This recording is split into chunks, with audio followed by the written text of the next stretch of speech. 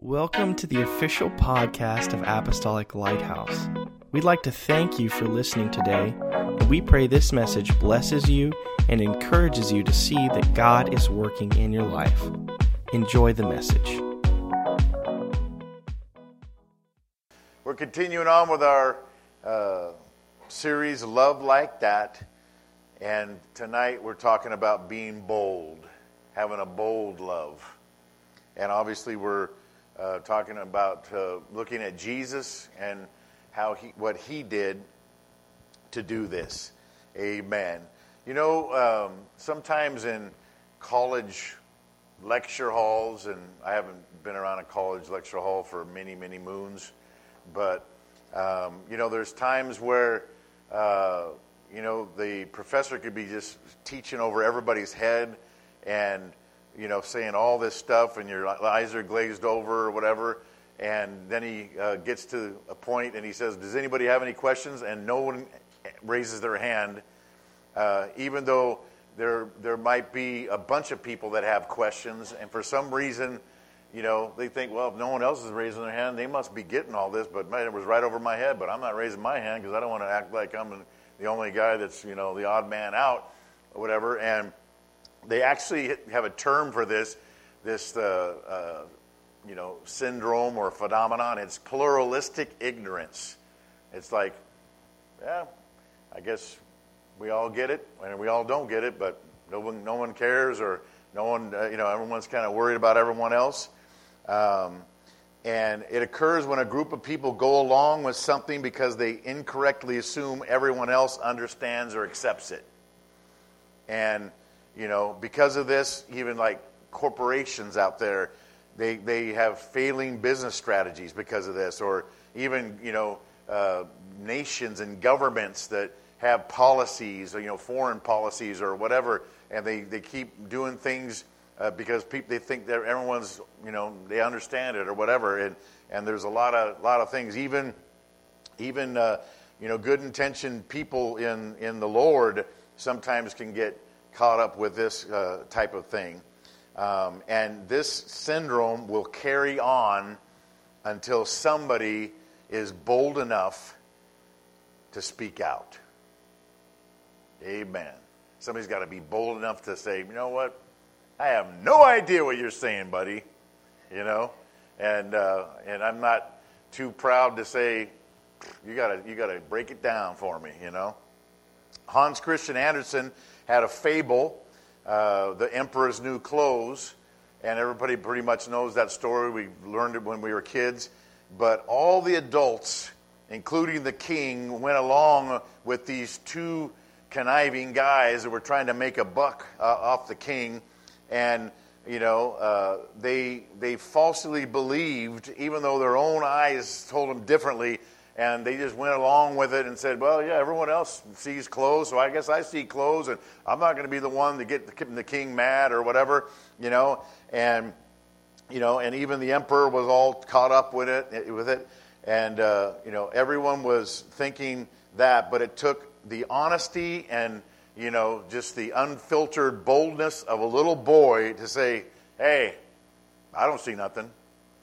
And then everybody kind of snapped out of it. Everybody was thinking it, but nobody was bold enough to say it. And that happens a lot of times. You know, sometimes we see injustices in this world. We see things, you know, being done to people or whatever. And sometimes, you know, like, I don't want to get involved. And I don't want to, you know, whatever. And, you know, whatever. So I see it, but I'm not going to say anything. Instead of just saying, hey, you know, that's not right. You know, and just stepping out. Someone's got to, if everyone stays silent, we're going to be in trouble, especially in this day we're living in. So these people in this fable were going along with this absurdity just because they didn't have the gumption to speak the truth to the king. One man once said, there's nothing more frightening than active ignorance. There's nothing more frightening than, you know, it's purposeful, you know, ignorance. It's like, yeah, I see it, but I don't see it. And I'm going to try to forget about it. But truth requires boldness. And Jesus was a truth teller. If anybody was, he was. He was bold. He would tell it just like it was. He exemplified boldness. If we want to love like Jesus, we can't shy away from what is right and true, even if it means sometimes upsetting the apple cart or even being unpopular at times. Because when you tell the truth, some people don't want to hear it. Oh, okay, here we go, the party poopers here, or whatever. But we have to tell the truth. Amen. And that's, the Bible is, thy word is truth. I am the way, the truth, and the life. Jesus is truth. And, we have him in the church. We have him in our hearts. So we must be people of truth. And we're not talking about just the truth of the truth of being born again or the truth of who Jesus is, but just truth in general, just being honest. Amen. We cannot remain silent and just go unnoticed. Martin Luther King Jr. said to ignore evil is to become an accomplice to it. And Jean-Jacques Rousseau said to see injustice and do nothing about it, that means to participate in it. So we need to speak up. Amen. And I think the people of God, if anybody, they are the last bastion of truth on the earth. And we've got to, because sadly the school system, sadly the justice system, and a lot of things are just getting real tainted and real, gray area or just really off the reservation when it comes to the truth. But we've got to stand for the truth. Amen. So Jesus was a bold truth teller. He was authentic. He spoke his mind. He was definitely a straight shooter, My wife reminds me of Jesus because she's a straight shooter. Amen. The one thing about my wife is you never need to wonder where you stand with her because you'll always know. I wonder what she thinks about the situation, or I wonder what she will tell you, and most generally, I would say overwhelmingly, it's a good thing. Sometimes it's sort of like, you get your hackles up every once in a while or whatever, talking about me because, I'm the husband, but that's what we need. I think husbands do need someone to tell us, like it is. And there's nobody like a wife that can do that. Amen. And so she's my best friend, and she's my sometimes my harshest critic when I need it. And, we need someone to talk truth to us. We're thinking, hey, everything's great. And they come in and just, deflate the balloon. What? I didn't even know, And then you go, oh, okay, I guess so. Amen. But it's important. And Jesus was like that. He never allowed truth to take a back seat to politeness. And there's nothing wrong with, you can be truthful and polite at the same time, but he didn't sacrifice one for the other. Of all the religious leaders of his day, we read about the Sadducees, we read about the scribes, we read about the Herodians, we read about the Pharisees. Jesus was probably, we can't really compare him to anybody, but if you take any one of those religious groups, he was most closely matched up with the Pharisees as far as what they believed, because they believed in the Spirit, they believed in the resurrection, they believed in angels, and some of those other guys didn't believe in nothing. But though he was the closest as far as that group, as far as what they believe, he singled out the Pharisees more than any other group in his teachings because they needed some truth-telling. They kind of got high and mighty and thought they were all that, and he kind of brought them down a couple of pegs and told them, he reserved his strongest criticisms and confrontations to the Pharisees. Because before Jesus came along, nobody dared challenge the Pharisees. Man, they were up there. They were the doctors of the law. They were on the Sanhedrin. They were these people close to God, and you didn't say nothing. You didn't challenge him. You didn't do nothing. Jesus came along, and he's like casting demons out. He's doing this. He's doing that. And, he's talking to those Pharisees that are, they weren't telling the truth. They were saying this and they were doing that, and they weren't doing right. So we read that he called them hypocrites.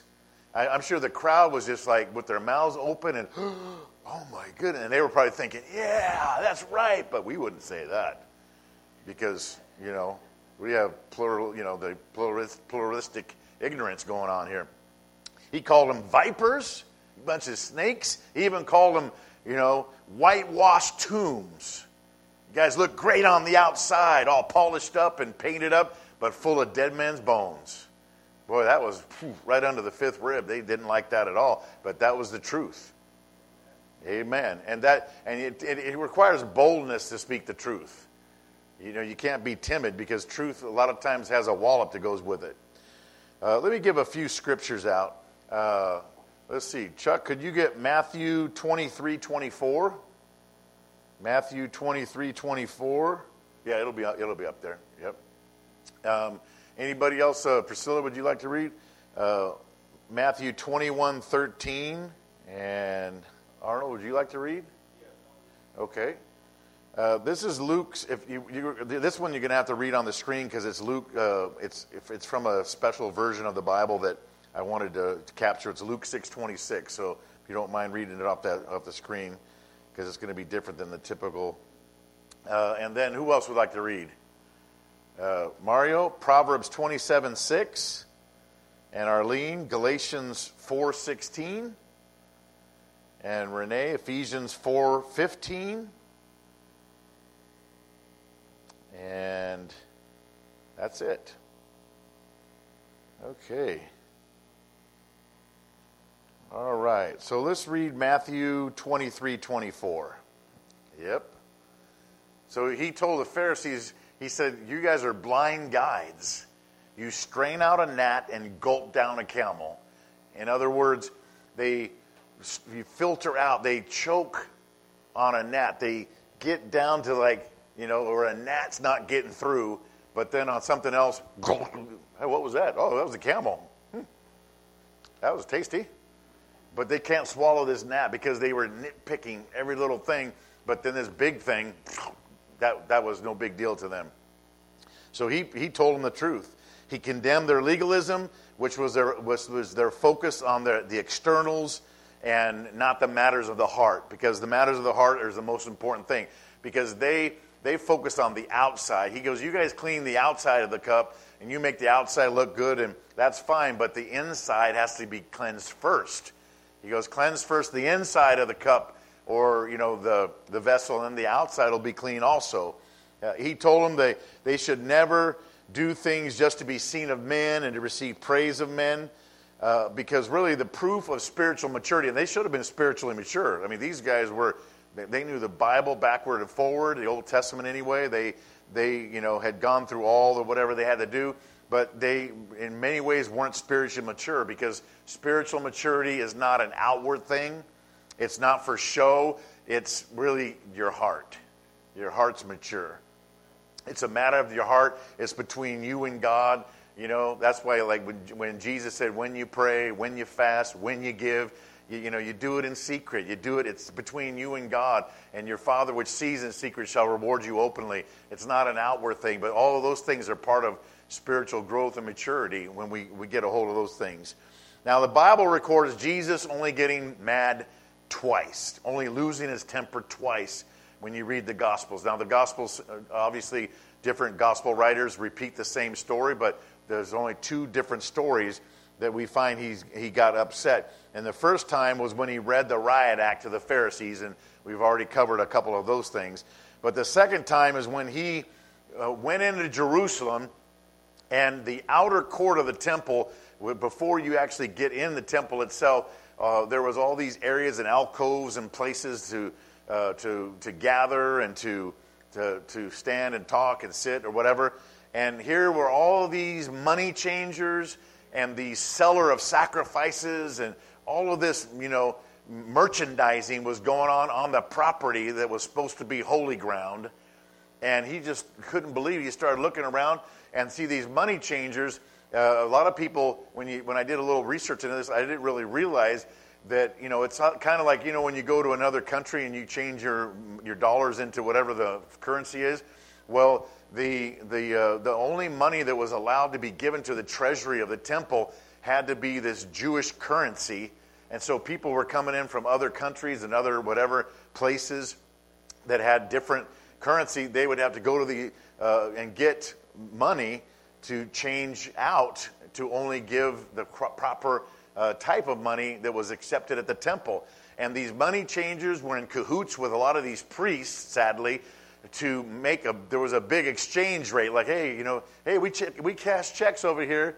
How much is your check? $100? Okay, it's $90 for the service fee, and here's your $10. It's kind of like that. It was like a real terrible thing. So they were taking advantage of a lot of people, especially even poor people that, couldn't afford it because, hey, here, what's your money? Okay, well, here's the exchange rate, and now you got your Jewish currency. Yeah, but that's like 50%. What is this? Oh, sorry. And everybody was making a buck on the side. So Jesus saw all that going on. They were selling sacrifices, and, animals, to turtle doves and lambs and oxen and whatever, and bags of grain, all the different Old Testament sacrifices that we read about. And Jesus, he's just like, you could just see his head ready to blast off because he couldn't believe it that they would turn the house of God into this merchandising thing. So it wasn't long before Jesus had seen and heard enough. He began to knock over the money changers' tables. Money went flying. It was just a big commotion. He caused a big scene in the name of decency and holiness and what was right before God. And then he grabbed a whip, and then he started like whipping things. He wasn't whipping people or anything, but he was like whipping stuff over. He was knocking cages open. Birds were flying out. Lambs were running around. Oxen were going crazy. It was a big commotion. And he just couldn't take what was happening to his father's house, so to speak. Read Matthew 21:13. Amen. So he was just fired up. My house shall be called a house of prayer. And you guys have changed it. And that's why, we have to even be careful in this house of God that we don't just do anything. That's why, you won't just see anything like, hey, we're going to come up here and, sell insurance or something behind the pulpit or something like, and do everything but the Word of God. Oh, no, not here. I'm not going to be, messing around with that kind of stuff. This is like a sacred desk, and this is for the Word of God, and this is for the purpose of the Bible and the church and the people of God. And, that's all there is to it. Amen. And so, and then when the apostles, the disciples saw that Jesus kind of like went crazy a little bit and did all this stuff, they remembered a scripture from the Old Testament that said, the zeal of thine house has eaten me up. They remember that. That's in John chapter 2, I believe. But I'm sure there are plenty of people that when they saw Jesus doing that, some of the old line people, some of the dedicated, the Jewish people that were just really sincere and really loved God, they probably were sick of it too, but they couldn't say anything. They'd get drummed out of there. And they felt exactly the same way, but nobody was bold enough to act. But Jesus acted.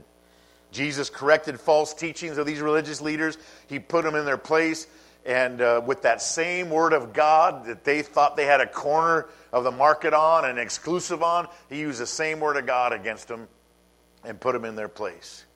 One man said, Lord, let me go home and put things in order and I'll follow you wherever you want to go. And Jesus didn't say, hey, well, that's fantastic. Why don't you come on? But see, Jesus knew these people's hearts.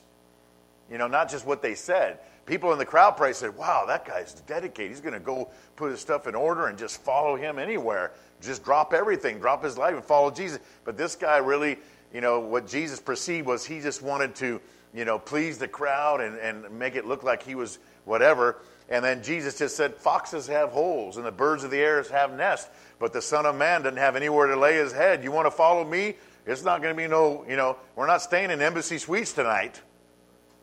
And then we're going to go dine at, wherever, Fish Company or Captain Jack's or, some fancy steakhouse or something. We're just going to go eat some fish by the fire that we're going to go catch, and we're sleeping on the floor, on the dirt over there. You still want to come with me?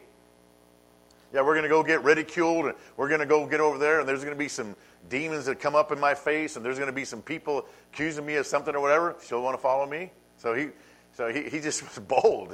He would just, call people, You know, when the young man, the rich young ruler came and said, Lord, from my youth I've kept all the commandments. What still do I have to do? And he just knew, hey, this guy has a little problem with his riches because they got a hold of him. He said, well, you're doing good. He said, sell all that you have, give it to the poor, and come follow me. He goes, okay, never mind. And he hit the road because he couldn't take the truth, and that was the truth. And maybe if he did all that, God would have gave it all back to him and said, I just wanted to see if you'd do it. Amen.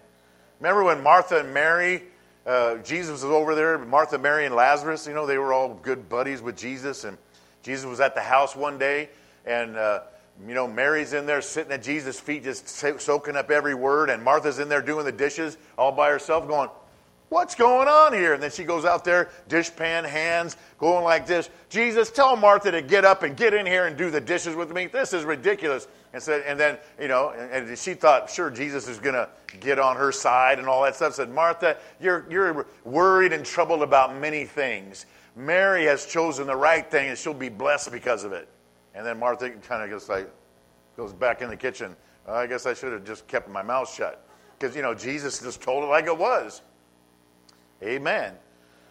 So he was the ultimate truth teller.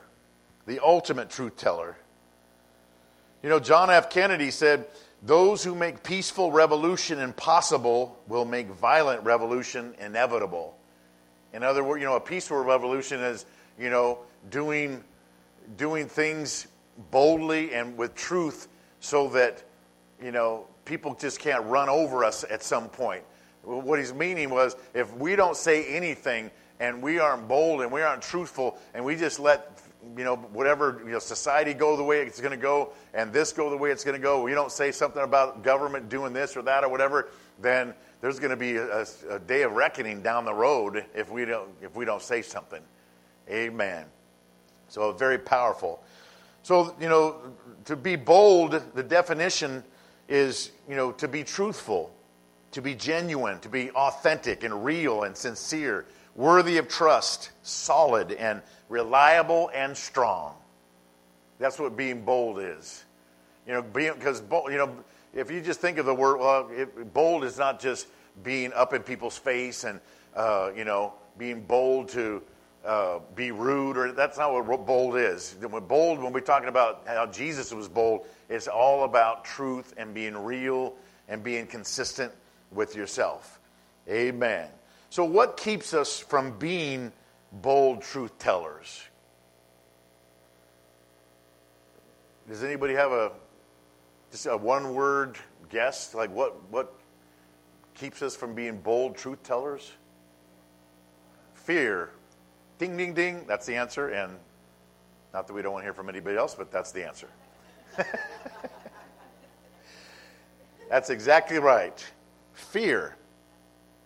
Studies show that people generally will be completely honest and forthcoming to a total stranger or a licensed therapist, psychiatrist, or psychologist before they will even think about doing that with a family or close friends. Why? Because they're afraid. They're exposing themselves and opening themselves up to hurt or misunderstanding. It's all fear. And what's the biggest fear of? Rejection. That's the biggest fear. Well, I'm not going to be bold. I'm not going to tell you the truth because you might not like it and you might not be nice to me anymore. You know, but people like someone that's going to just be honest with them. Amen. So sometimes we're afraid of losing approval and acceptance. And what's the result of this? We wear masks. Amen. That we hide behind. We pretend to be fine when we're not fine sometimes. We act indifferently when something is truly bothering us. This causes us to be silent and when we really should be saying something. And this kind of deflates our boldness and our truth-telling ability. Deep down, we want to reveal our true feelings, but we also struggle with the strong desire to protect ourselves. And that's where God's supernatural power comes in to help us. Amen. You remember Jesus saying one time, you know, he was telling the disciples, and he said, you know, when you're brought before the magistrates or when you're called on the carpet or when something happens to you, whatever, and you're trying to find words to come up with, words to challenge words to answer this situation. He said, the Lord will give you what to say in that hour. And that's where we have a prayer life and we walk with God, that God will give us words to say to help us be bold and help us tell the truth. Amen. So it's a kind of a dilemma. We long to both at the same time be known, but to remain hidden. But if we wear our mask long enough, we won't be rejected because nobody really knows who we are or what we are, but we won't have the truth in the situation either. We'll never be honest, we'll never be bold, and that means we'll never love like Jesus if we have to wear a mask and we're worried about all this stuff. Sometimes we just got to, just let the truth fly and let the chips fall where they may, as they say. All right, let's read Luke 6:26. This is the Message version. It's a totally different version, but it's really kind of applies to what we're talking about tonight. Amen. Thank you. So he says your task is to be true, not popular. Because sometimes when the truth isn't popular, the truth hurts. The truth, shuts down the party a little bit. Oh, here we go, truth tellers here. But we need truth in our life. We just want to live in a false reality here. Why don't you just go along with the charade? Here's your mask. Come on in. It's a masquerade party. But there's so much fake and phony in this world these days. You don't know what's real, what's not. I mean, everything can be photoshopped now. Everything, you don't even know if a photo is really a photo. Is that really a human being right there? You don't know what's going on, And, it's refreshing to see and hear something real, something full of truth, something bold. Amen. And that's what Jesus did. When Jesus came on the scene, everybody was like, whoa, this guy speaks with authority. Not like the scribes, not like the Pharisees. We were falling asleep in the synagogue, on them because it was just the same old, this kind of stuff. But man, Jesus speaks, and then devils are cast out, and people are healed in the synagogue, and miracles take place. He backs it up with power and boldness and truth. Amen. So what Jesus taught us about boldly speaking the truth is really awesome. Back in 2008, there was a hidden camera TV program called What Would You Do? And there would be actors who would act out troubling scenes between each other in front of just, innocent bystanders that weren't in on the deal. And, the people that were, the innocent people were, everybody was watching to see how they would react. Would they get involved? Would they tell the truth? Would they, be bold to, whatever all these scenarios were? Each episode concluded with the host asking the viewers, what would you do? What would you do, if you were this person? And then, of course, afterward, everybody said, oh, it was all just a show or whatever. But the show revealed how many people want to act, how many people want to speak out, how much people want to right the wrongs that they see, but because of fear and because they don't want to get involved for whatever reason, too many remain silent. And this show bore that out. We know the studies already bore it out, but this show kind of visually bore it out too. So it's really interesting. Human nature is human nature, generally speaking. But too many times we want to take the easy way out, the path of least resistance. We avoid confrontation, so we don't say anything. But Jesus taught that if a fellow believer hurts you, he said, go to that person and tell them what happened and tell them the truth and try to work it out between each other. And if you do, then you've won your brother back. You've won your sister back. That's that way you do it. Instead of just people just standing far off and letting things fester or ignoring things and I'm not just going to talk to that person ever again or whatever. But no, let's confront it. Let's try to work it out. That's what Jesus said. He said, blessed are the peacemakers. Amen. That's important. If you have something against somebody or a grudge or unforgiveness, harboring anything in your heart, we got to go to that person and try to work it out. I know that's not easy, but that's the bold way to do it. Amen. We can't just ignore the issue and sweep it under the rug and try to go about our merry way and live for God in spite of it, because you know what's going to happen? It's going to negatively affect our walk with God. And it's going to mess us up more than the other person. You know, if we have something against them, or we have a grudge, or we can't forgive them, or whatever, and they might not even realize it. They might be sleeping like a baby, and then I'm up all night. You know, this person, and that person doesn't even know that you're going, this person, in your bed or whatever. So it's important. Communication really opens things up. And that's what being bold is. It's communication instead of being silent. It's truth-telling. Amen. We got to be truthful with our brother and sister. Be bold and do your best to make it right. Read Proverbs 27, verse 6. Amen. So these wounds of a friend, they're not bad wounds. They're good wounds. You know, your friend says, hey, I'm going to do this, and I'm going to do that. And then the friend, knowing, saying, no, that's a bad idea. That person's no good for you. You need to stay away from that person. What? You're wounding me, but I'm helping you. You know how love is blind? People don't see it. And then everyone's on the side going, no, don't do it. Red flags everywhere. No, this is perfect. The will of God for sure. But we have to understand that true friends will be bold. And true friends should be able to speak, I was talking to you about my true friend over there earlier, and she's bold. But she's not mean. She's bold. Amen. Honest and truthful. Adrian Rogers said, it's better to be divided by truth than to be united in error. So sometimes truth divides, but that's the way it goes. Read Galatians 4:16. That's what Paul said. Hey, I'm telling you the truth. Have I become your enemy because I tell you the truth? You want me to tell you that you can do anything you want and go to heaven? You want me to be that kind of preacher? No. That's the one that Paul warned against the end times, that they'll gather to themselves teachers having itching ears, not wanting to hear the truth but turning to fables. A fable is not going to get us to heaven, but the truth will. The truth will set us free. Amen. Of course, there's a way to present the truth. You don't have to be crass. You don't have to be rude. You don't have to be offensive. You can serve the truth on a platter of love, and it'll work just nice. Amen. Just like the gospel. You don't have to be mean and rude about it. You don't have to tell someone because they don't believe this, the way the Bible says that they're going to split hell wide open. That's being bold, but that's the wrong kind of boldness. Amen.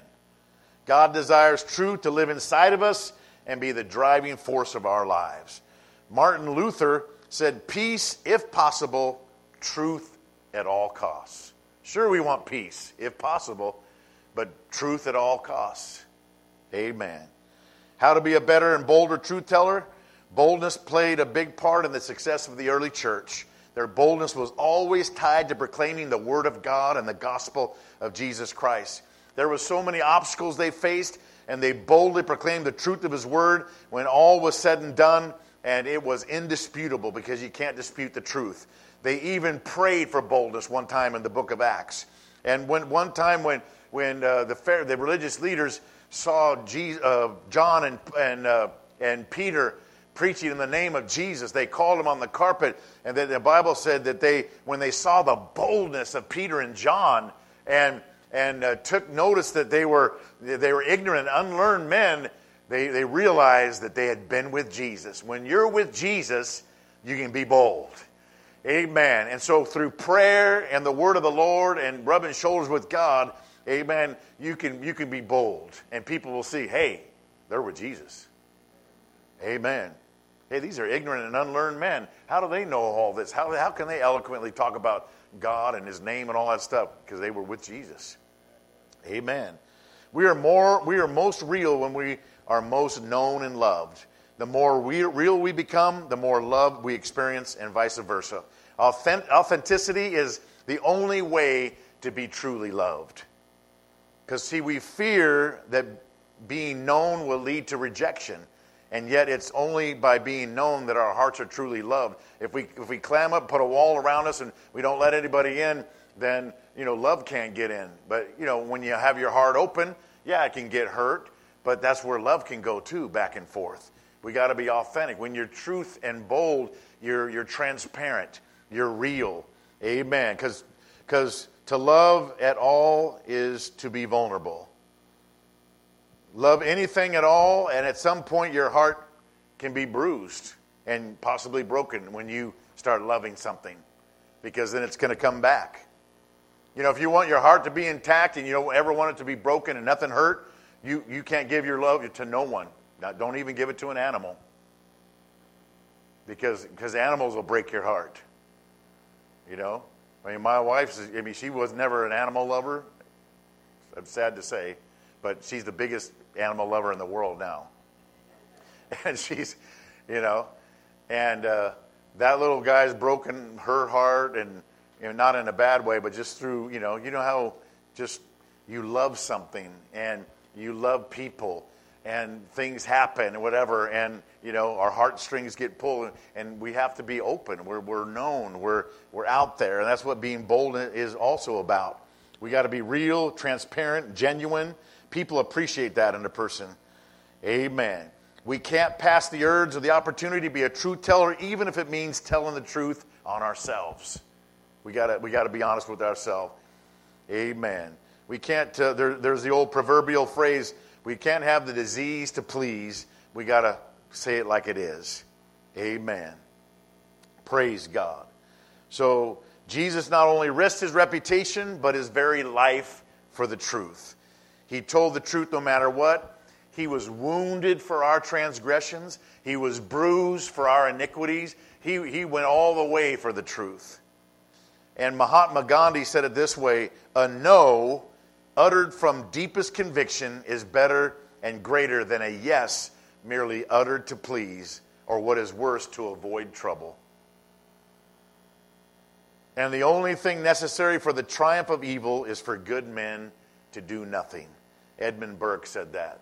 The only thing for evil to triumph is for good men to do nothing and say nothing. Let's be bold. Let's be truthful. And let it all be from love, of course, and from the Lord. Let's please God above all. Let's be bold for the Lord in these last days. Let's be truth tellers. Amen. Would you stand with me? What an incredible message. Thank you again for joining us on the podcast, and may God bless you.